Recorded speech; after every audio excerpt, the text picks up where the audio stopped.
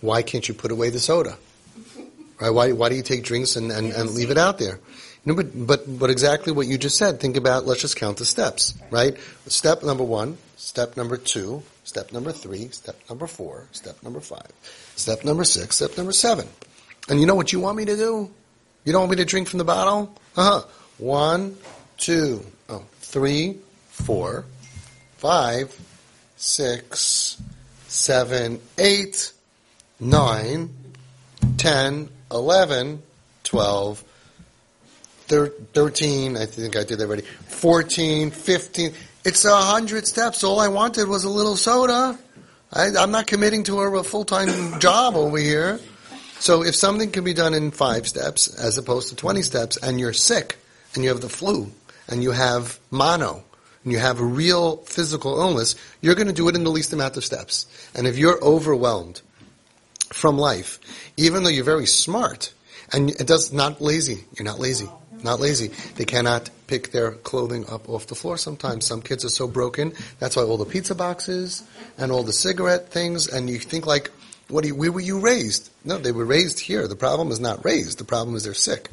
There's emotional sickness. There's psychological, psychiatric. There's many things going on under the hood.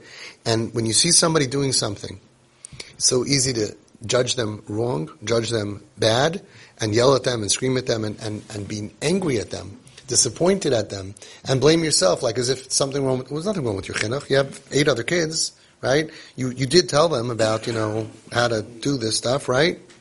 It's not a chinuch problem. It's a mental issue.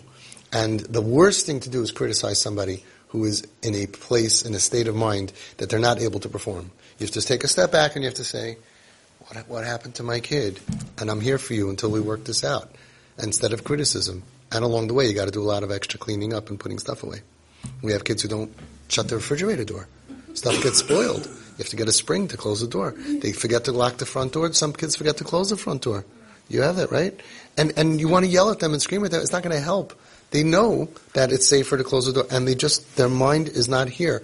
And trauma, early childhood trauma, rips out parts. Mamish rips out parts of our kids. And people who don't understand it, they judge.